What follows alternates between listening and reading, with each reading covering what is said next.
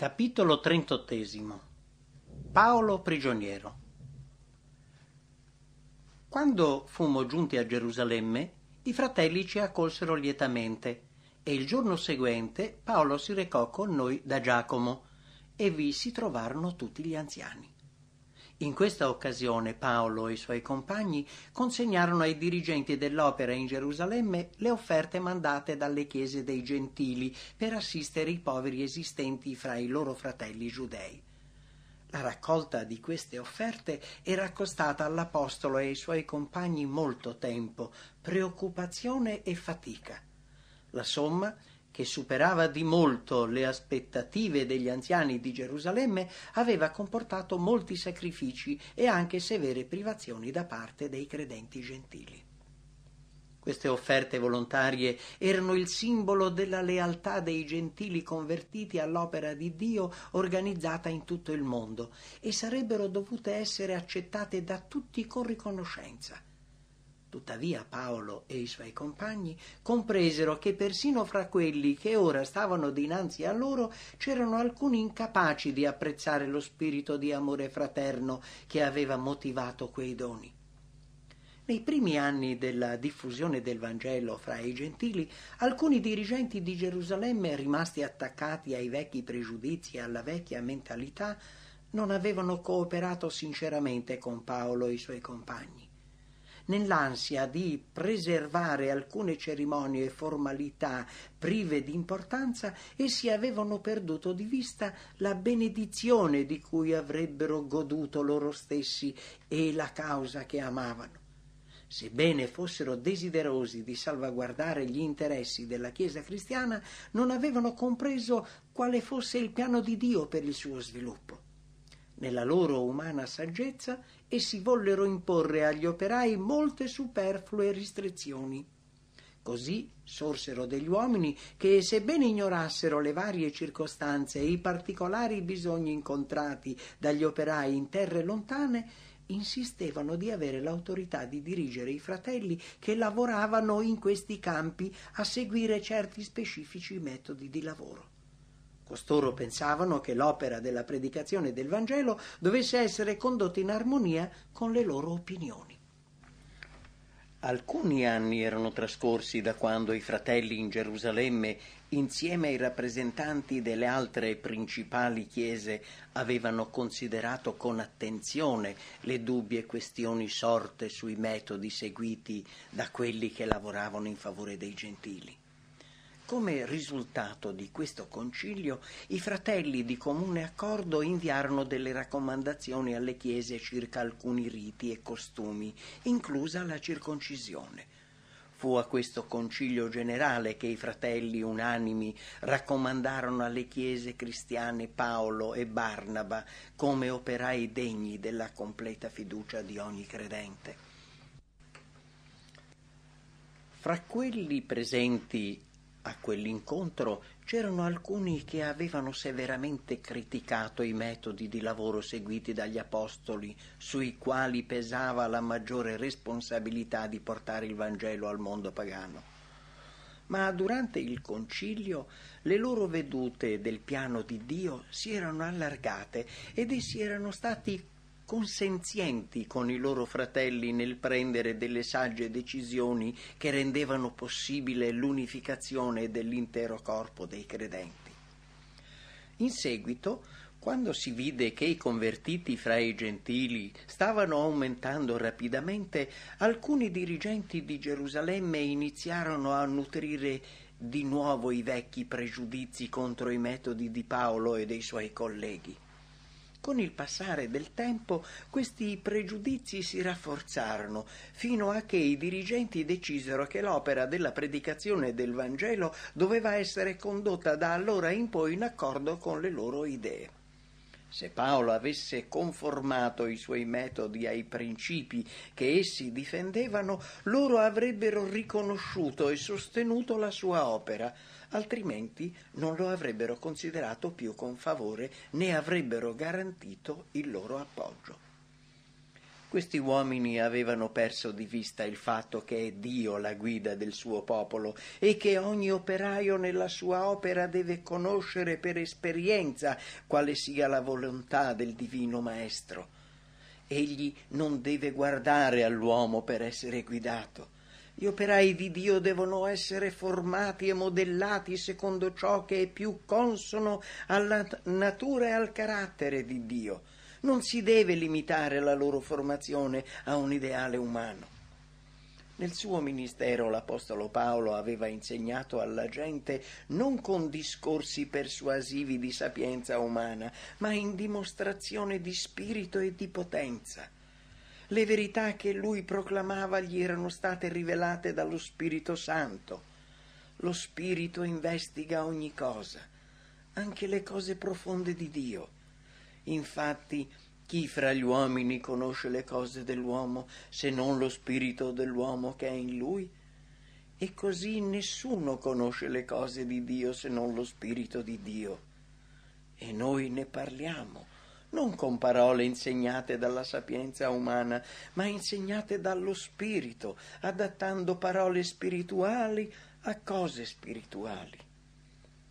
Paolo nel suo ministero si era rivolto a Dio per ottenere una guida diretta. Allo stesso tempo egli era stato attento a lavorare in armonia con le decisioni del Concilio Generale di Gerusalemme. Come risultato, le chiese erano confermate nella fede e crescevano in numero di giorno in giorno. E ora, nonostante alcuni dimostrassero una mancanza di simpatia nei suoi confronti, lui trovò conforto nella consapevolezza di aver compiuto il suo dovere, incoraggiando i convertiti a nutrire uno spirito di lealtà, generosità e amore fraterno, come fu rivelato in questa occasione per mezzo delle generose contribuzioni che gli fu possibile consegnare agli anziani giudei. Dopo la presentazione dei doni, Paolo si mise a raccontare ad una le cose che Dio aveva fatte fra i gentili per mezzo del suo ministerio. Queste testimonianze portarono nei cuori di tutti, anche di quelli che avevano avuto dei dubbi, la convinzione che la benedizione celeste aveva accompagnato i suoi sforzi. Ed essi, uditele, glorificavano il Dio. Gli ascoltatori compresero che i metodi di lavoro seguiti dall'Apostolo portavano il sigillo divino. Le generose offerte poste dinanzi a loro aggiungevano valore alla testimonianza di Paolo circa la fedeltà delle nuove chiese fondate fra i gentili. Quegli uomini che facevano parte del corpo dirigenziale della Chiesa di Gerusalemme e che avevano imposto delle misure arbitrarie di controllo, videro il ministero dell'Apostolo sotto una nuova luce. Essi furono convinti che la loro condotta era stata erronea e che erano stati limitati nel loro giudizio da un eccessivo attaccamento alla tradizione e alle usanze ebraiche. Compresero che l'opera del Vangelo era stata grandemente ostacolata dalla loro incapacità di riconoscere che il muro di divisione tra giudei e gentili era stato distrutto dalla morte di Cristo. Per tutti i fratelli dirigenti questa era un'occasione d'oro per confessare apertamente che Dio aveva operato per mezzo di Paolo e che essi a volte avevano sbagliato nel permettere che i rapporti riferiti dai suoi nemici suscitassero la loro gelosia e rafforzassero il loro pregiudizio. Invece di unirsi nel tentativo di rendere giustizia a colui che era stato danneggiato, gli diedero un consiglio che dimostrava che ancora credevano Paolo largamente responsabile dell'esistente pregiudizio e non si schierarono distintamente in sua difesa. Per cercare di mostrare agli ostili che erano nell'errore, giunsero a un compromesso e gli dissero di compiere un'azione che a parere loro avrebbe rimosso ogni motivo di incomprensione. «Fratello, tu vedi», essi dissero in risposta alla sua testimonianza, Quante migliaia di giudei ci sono che hanno creduto e tutti sono zelanti per la legge. Or sono stati informati di te, che tu insegni a tutti i giudei che sono fra i gentili ad abbandonare Mosè, dicendo loro di non circoncidere i figliuoli e di non conformarsi ai riti. Che devesi dunque fare? È inevitabile che una moltitudine di loro si raduni, perché udranno che tu sei venuto. Fai dunque questo che ti diciamo. Noi abbiamo 4 uomini che hanno fatto un voto. Prendili teco e purificati con loro e paga le spese per loro, onde possano radersi il capo. Così tutti conosceranno che non c'è nulla di vero nelle informazioni che hanno ricevuto di te, ma che tu pure ti comporti da osservatore della legge. Quanto ai gentili che hanno creduto, noi abbiamo loro scritto, avendo deciso che debbano astenersi dalle cose sacrificate agli idoli, dal sangue, dalle cose soffocate e dalla fornicazione. I fratelli speravano che Paolo, compiendo l'azione suggeritagli, potesse dimostrare l'infondatezza dei rapporti riguardanti la sua persona. Essi lo assicurarono che la decisione del precedente concilio circa i gentili convertiti e la legge cerimoniale era ancora valida, ma il suggerimento ora dato era inconsistente con quella decisione. Questo suggerimento non fu ispirato dallo Spirito di Dio, ma da uno spirito di viltà. I dirigenti della Chiesa di Gerusalemme sapevano che se i cristiani non si fossero conformati alla legge cerimoniale avrebbero attirato su di loro l'odio dei giudei e si sarebbero esposti alla persecuzione. Il Sinedrio stava facendo di tutto per ostacolare il progresso del Vangelo. Erano stati scelti degli uomini per sorvegliare gli apostoli, specialmente Paolo, e per contrastare la loro opera in qualsiasi modo.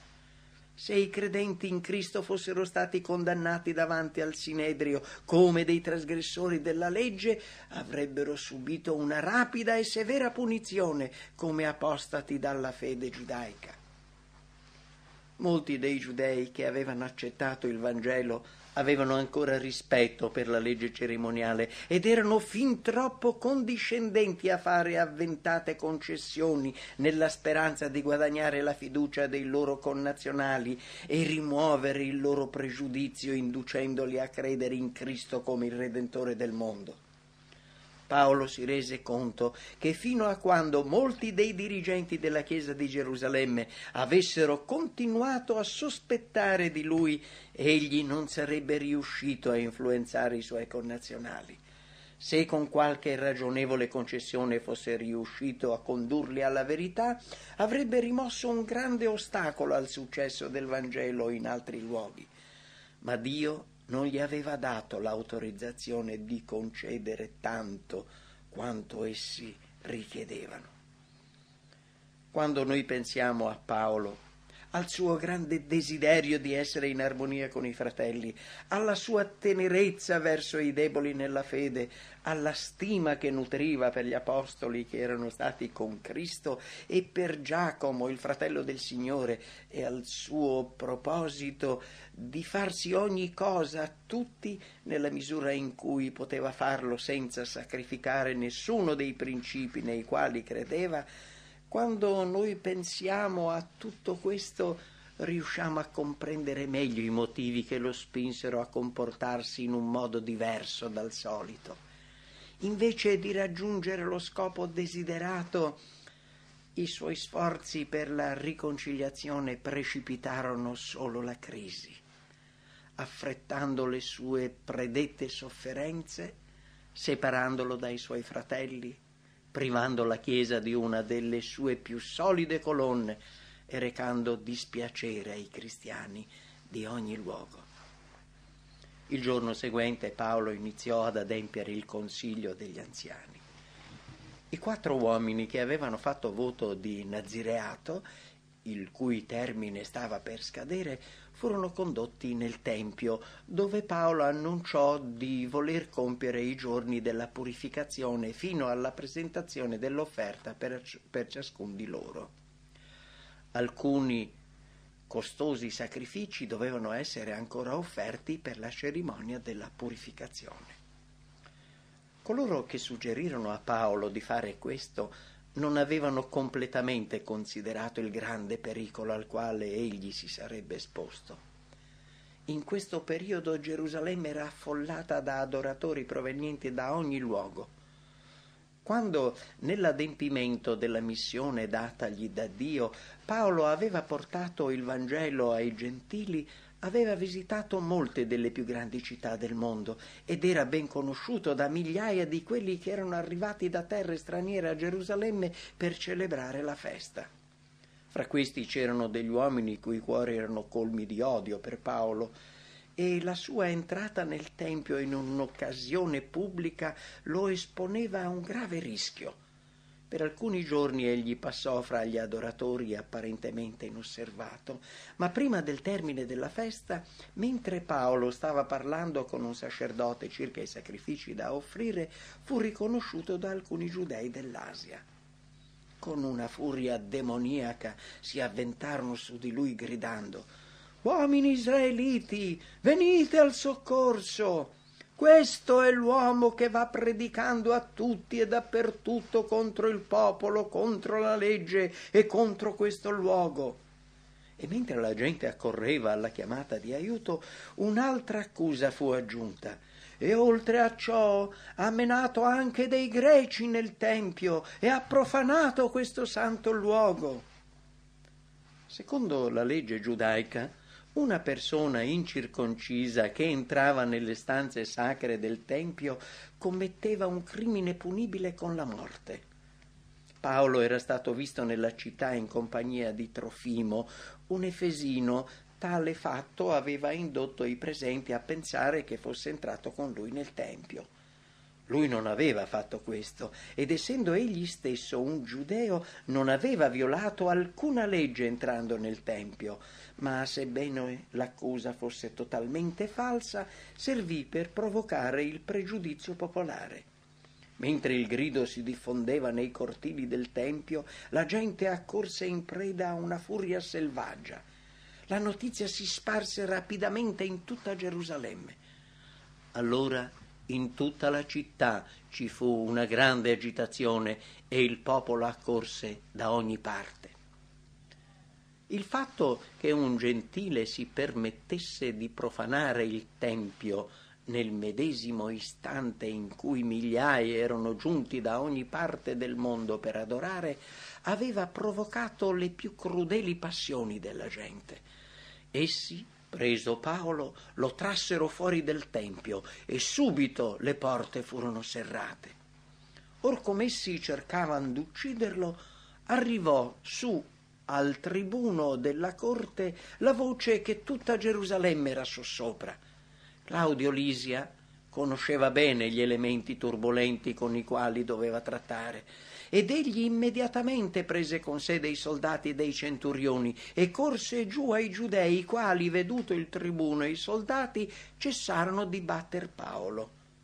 Ignaro della causa del tumulto e veduto che la rabbia della moltitudine era diretta contro Paolo, il magistrato romano concluse che doveva trattarsi di un certo ribelle egiziano di cui aveva sentito parlare e che fino ad allora non erano riusciti a catturare. Allora il tribuno, accostatosi, lo prese e comandò che fosse legato con 2 catene. Poi domandò chi egli fosse e che cosa avesse fatto. All'improvviso molte voci urlarono parole d'accusa. Gli uni gridavano una cosa e gli altri un'altra, onde, non potendo saper nulla di certo a cagion del tumulto, comandò che gli fosse menato nella fortezza. Quando Paolo arrivò alla gradinata, dovette, per la violenza della folla, esser portato dai soldati, perché il popolo in gran numero lo seguiva gridando: «Toglilo di mezzo!»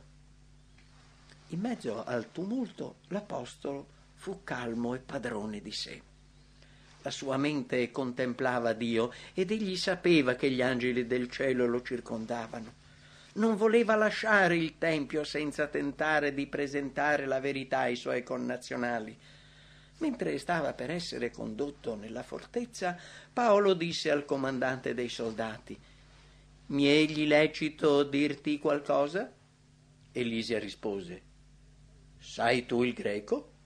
Non sei tu dunque quell'egiziano che tempo fa sollevò e menò nel deserto quei 4.000 briganti?» Ma Paolo disse: «Io sono giudeo di Tarso, cittadino di quella non oscura città di Cilicia, e ti prego che tu mi permetta di parlare al popolo». La richiesta fu concessa. Paolo, stando in piedi sulla gradinata, fece cenno con la mano al popolo e, fattosi silenzio, parlò in lingua ebraica dicendo: «Fratelli e padri, ascoltate ciò che ora vi dico a mia difesa».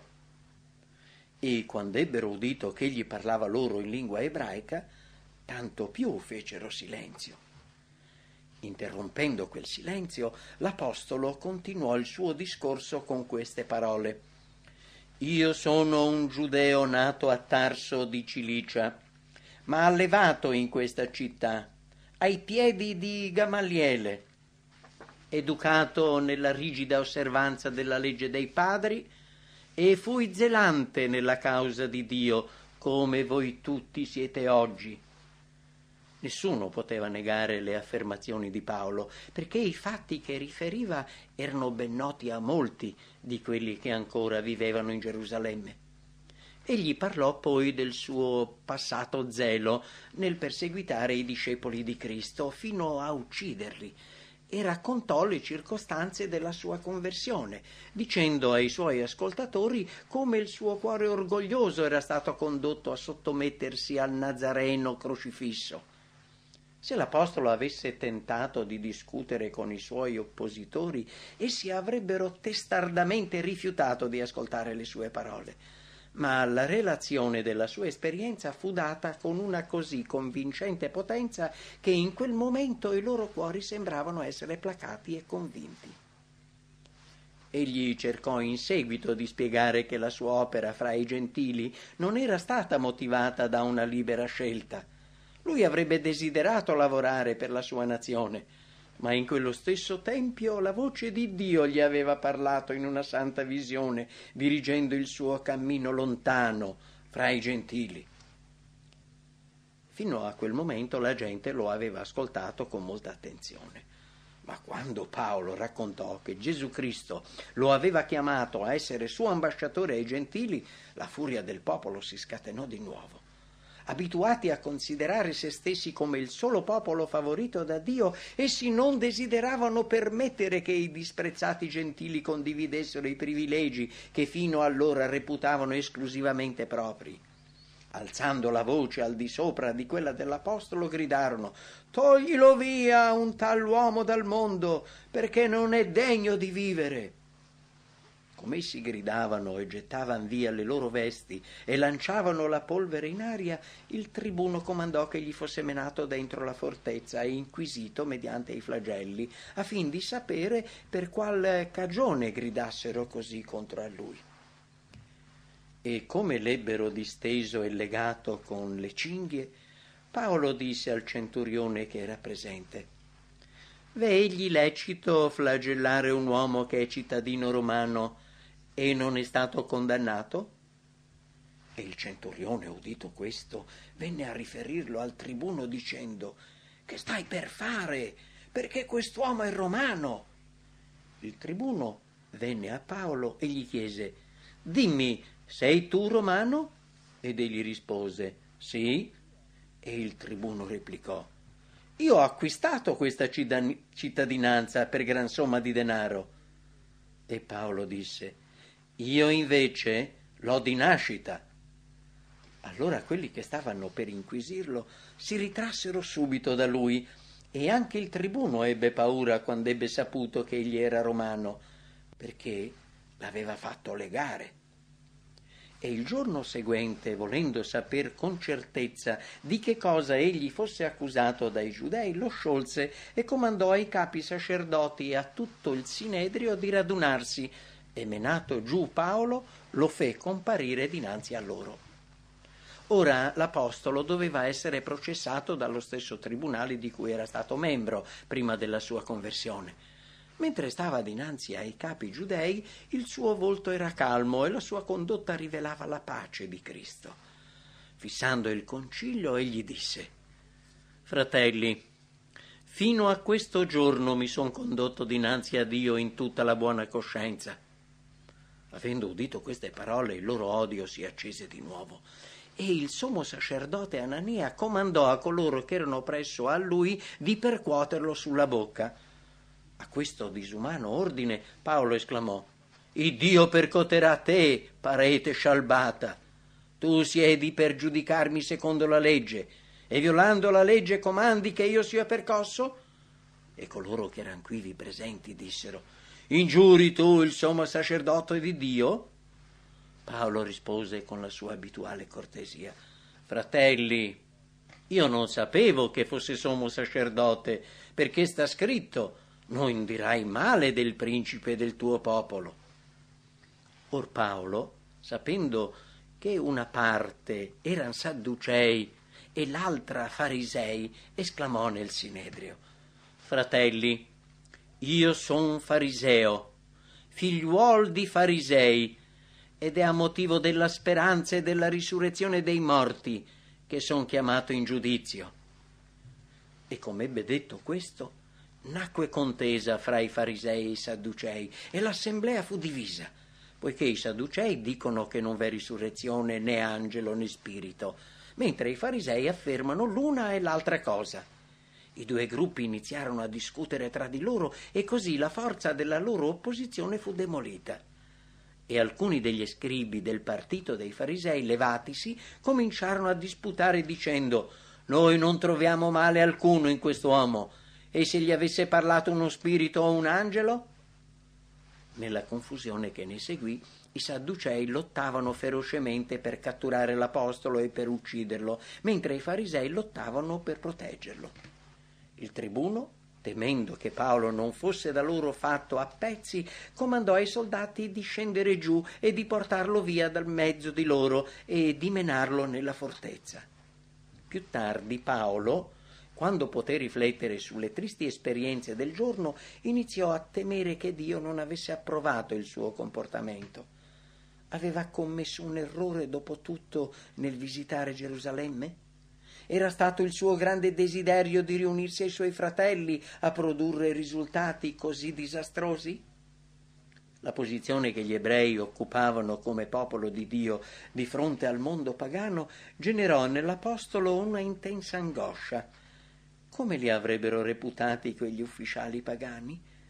Loro pretendevano di essere adoratori di Yahweh, di svolgere delle funzioni sacre, e tuttavia si abbandonavano a rabbia cieca e irrazionale. Addirittura cercavano di distruggere i propri fratelli solo perché differivano in questioni riguardanti la loro fede religiosa, e trasformavano le riunioni decisionali più solenni del Sinedrio in una scena di contesa e di selvaggia confusione. Paolo comprese che il nome del suo Dio era stato diffamato agli occhi dei pagani. E ora si trovava in prigione e sapeva che i suoi nemici, nella loro disperata malvagità, avrebbero escogitato qualsiasi mezzo per ucciderlo.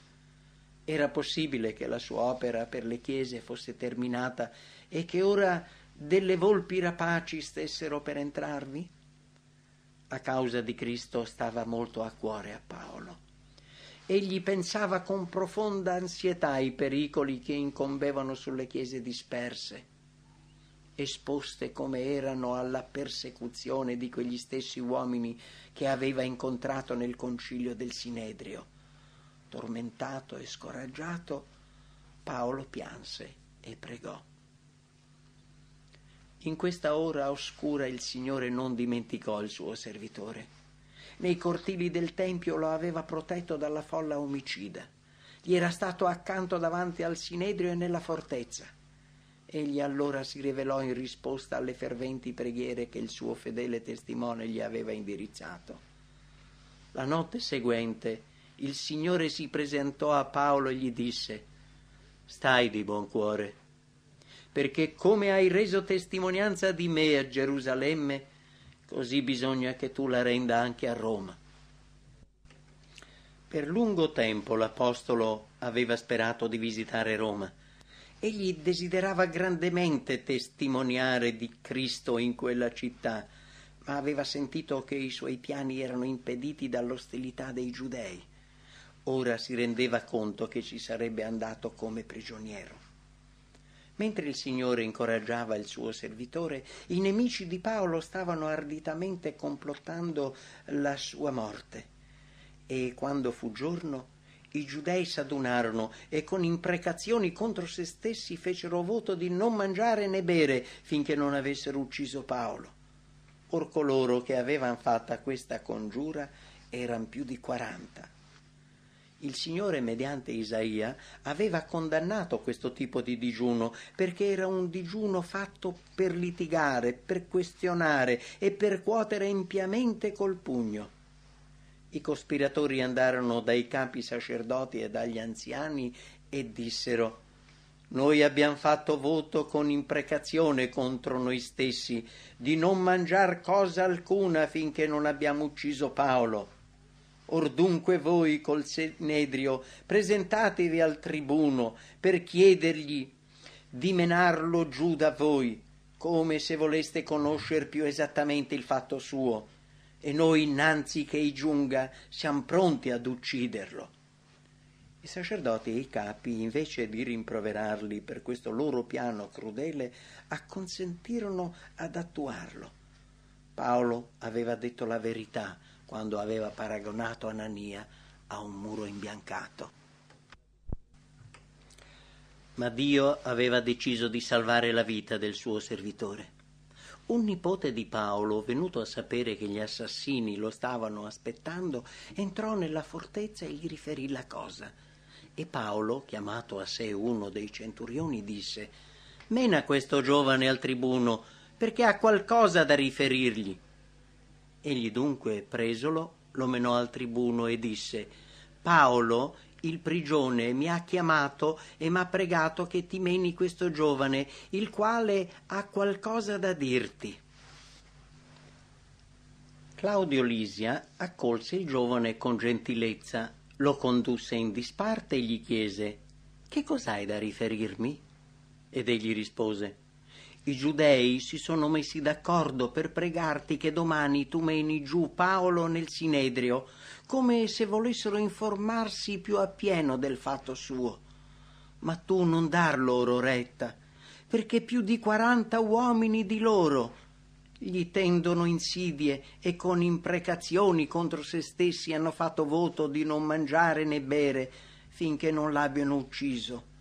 Ed ora son pronti, aspettando la tua promessa». Il tribuno dunque licenziò il giovane, ordinandogli di non palesare ad alcuno che gli avesse fatto sapere queste cose. Lisia immediatamente decise di trasferire Paolo dalla sua giurisdizione a quella del governatore Felice. I giudei come popolo erano in uno stato di agitazione e di irritazione e i tumulti erano degli avvenimenti frequenti. La presenza di Paolo in Gerusalemme poteva recare pericolose conseguenze alla città e anche allo stesso comandante. Egli perciò, chiamati 2 dei centurioni, disse loro: «Tenete pronti fino dalla 3ª ora della notte 200 soldati, 70 cavalieri e 200 lancieri per andar fino a Cesarea, e abbiate pronte delle cavalcature per farvi menar su Paolo e condurlo sano e salvo al governatore Felice». Non c'era tempo da perdere.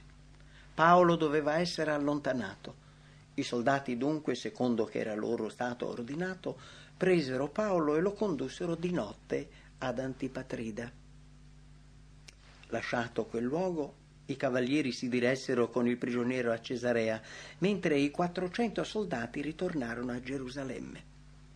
L'ufficiale responsabile del distaccamento militare presentò a Felice il prigioniero e gli consegnò la lettera che gli era stata affidata dal comandante in carica.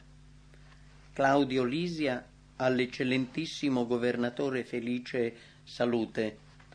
Quest'uomo era stato preso dai giudei ed era sul punto d'essere da loro ucciso quando io sono sopraggiunto coi soldati e l'ho sottratto dalle loro mani, avendo inteso che era romano, e volendo sapere di che l'accusavano, l'ho menato nel loro sinedrio e ho trovato che era accusato intorno a questioni della loro legge, ma che non era incolpato di nulla che fosse degno di morte o di prigione. Essendomi però stato riferito che si tenderebbe un agguato contro quest'uomo, l'ho subito mandato a te, ordinando anche ai suoi accusatori di dir davanti a te quello che hanno contro di lui. Dopo aver letto la comunicazione, Felice chiese a quale provincia appartenesse il prigioniero, ed essendo stato informato che era della Cilicia, disse: «Io ti udirò meglio quando saranno arrivati anche i tuoi accusatori», e comandò che fosse custodito nel palazzo d'Erode. Il caso di Paolo non fu il primo. In altre occasioni i servitori di Dio avevano trovato fra i pagani un rifugio dalla malvagità del popolo di Yahweh. Nella loro rabbia contro Paolo, i giudei avevano aggiunto un altro crimine alla lista nera che macchiava la storia di quel popolo. I loro cuori si erano sempre più induriti contro la verità, rendendo così sempre più certa la loro condanna. Pochi comprendono pienamente il significato delle parole che Cristo pronunciò nella sinagoga di Nazaret quando annunciò di essere il Messia. Egli dichiarò che la sua missione era di confortare, benedire e salvare gli afflitti e i peccatori. Poi, vedendo che l'orgoglio e l'incredulità controllavano i cuori dei suoi ascoltatori, egli ricordò loro che nel passato Dio si era allontanato dal popolo che aveva scelto a causa del loro scetticismo e della loro ribellione, e che si era manifestato in terre pagane a uomini che non avevano rigettato la luce celeste. La vedova di Saretta e Naaman il Siro avevano vissuto seguendo tutta la luce che avevano ricevuto, e per questo furono reputati più giusti del popolo eletto che si era allontanato da lui e che aveva sacrificato i principi per la convenienza e per l'onore mondani. Cristo disse ai giudei di Nazaret una spaventosa verità quando dichiarò che in Israele non c'era sicurezza per il fedele messaggero di Dio. L'apostasia aveva prevalso sulla verità. Essi non avrebbero riconosciuto il suo valore né apprezzato i suoi sforzi. Sebbene i capi giudei professavano di avere un grande zelo per l'onore di Dio e per il bene di Israele, erano nemici di entrambi. Con l'esempio e con i precetti essi stavano conducendo il popolo sempre più lontano dall'ubbidienza a Dio. Egli non sarebbe più potuto essere il loro rifugio nel tempo della distretta. Le parole di rimprovero pronunciate dal Salvatore agli uomini di Nazaret si applicavano nel caso di Paolo non solo ai giudei increduli, ma anche ai suoi stessi fratelli nella fede.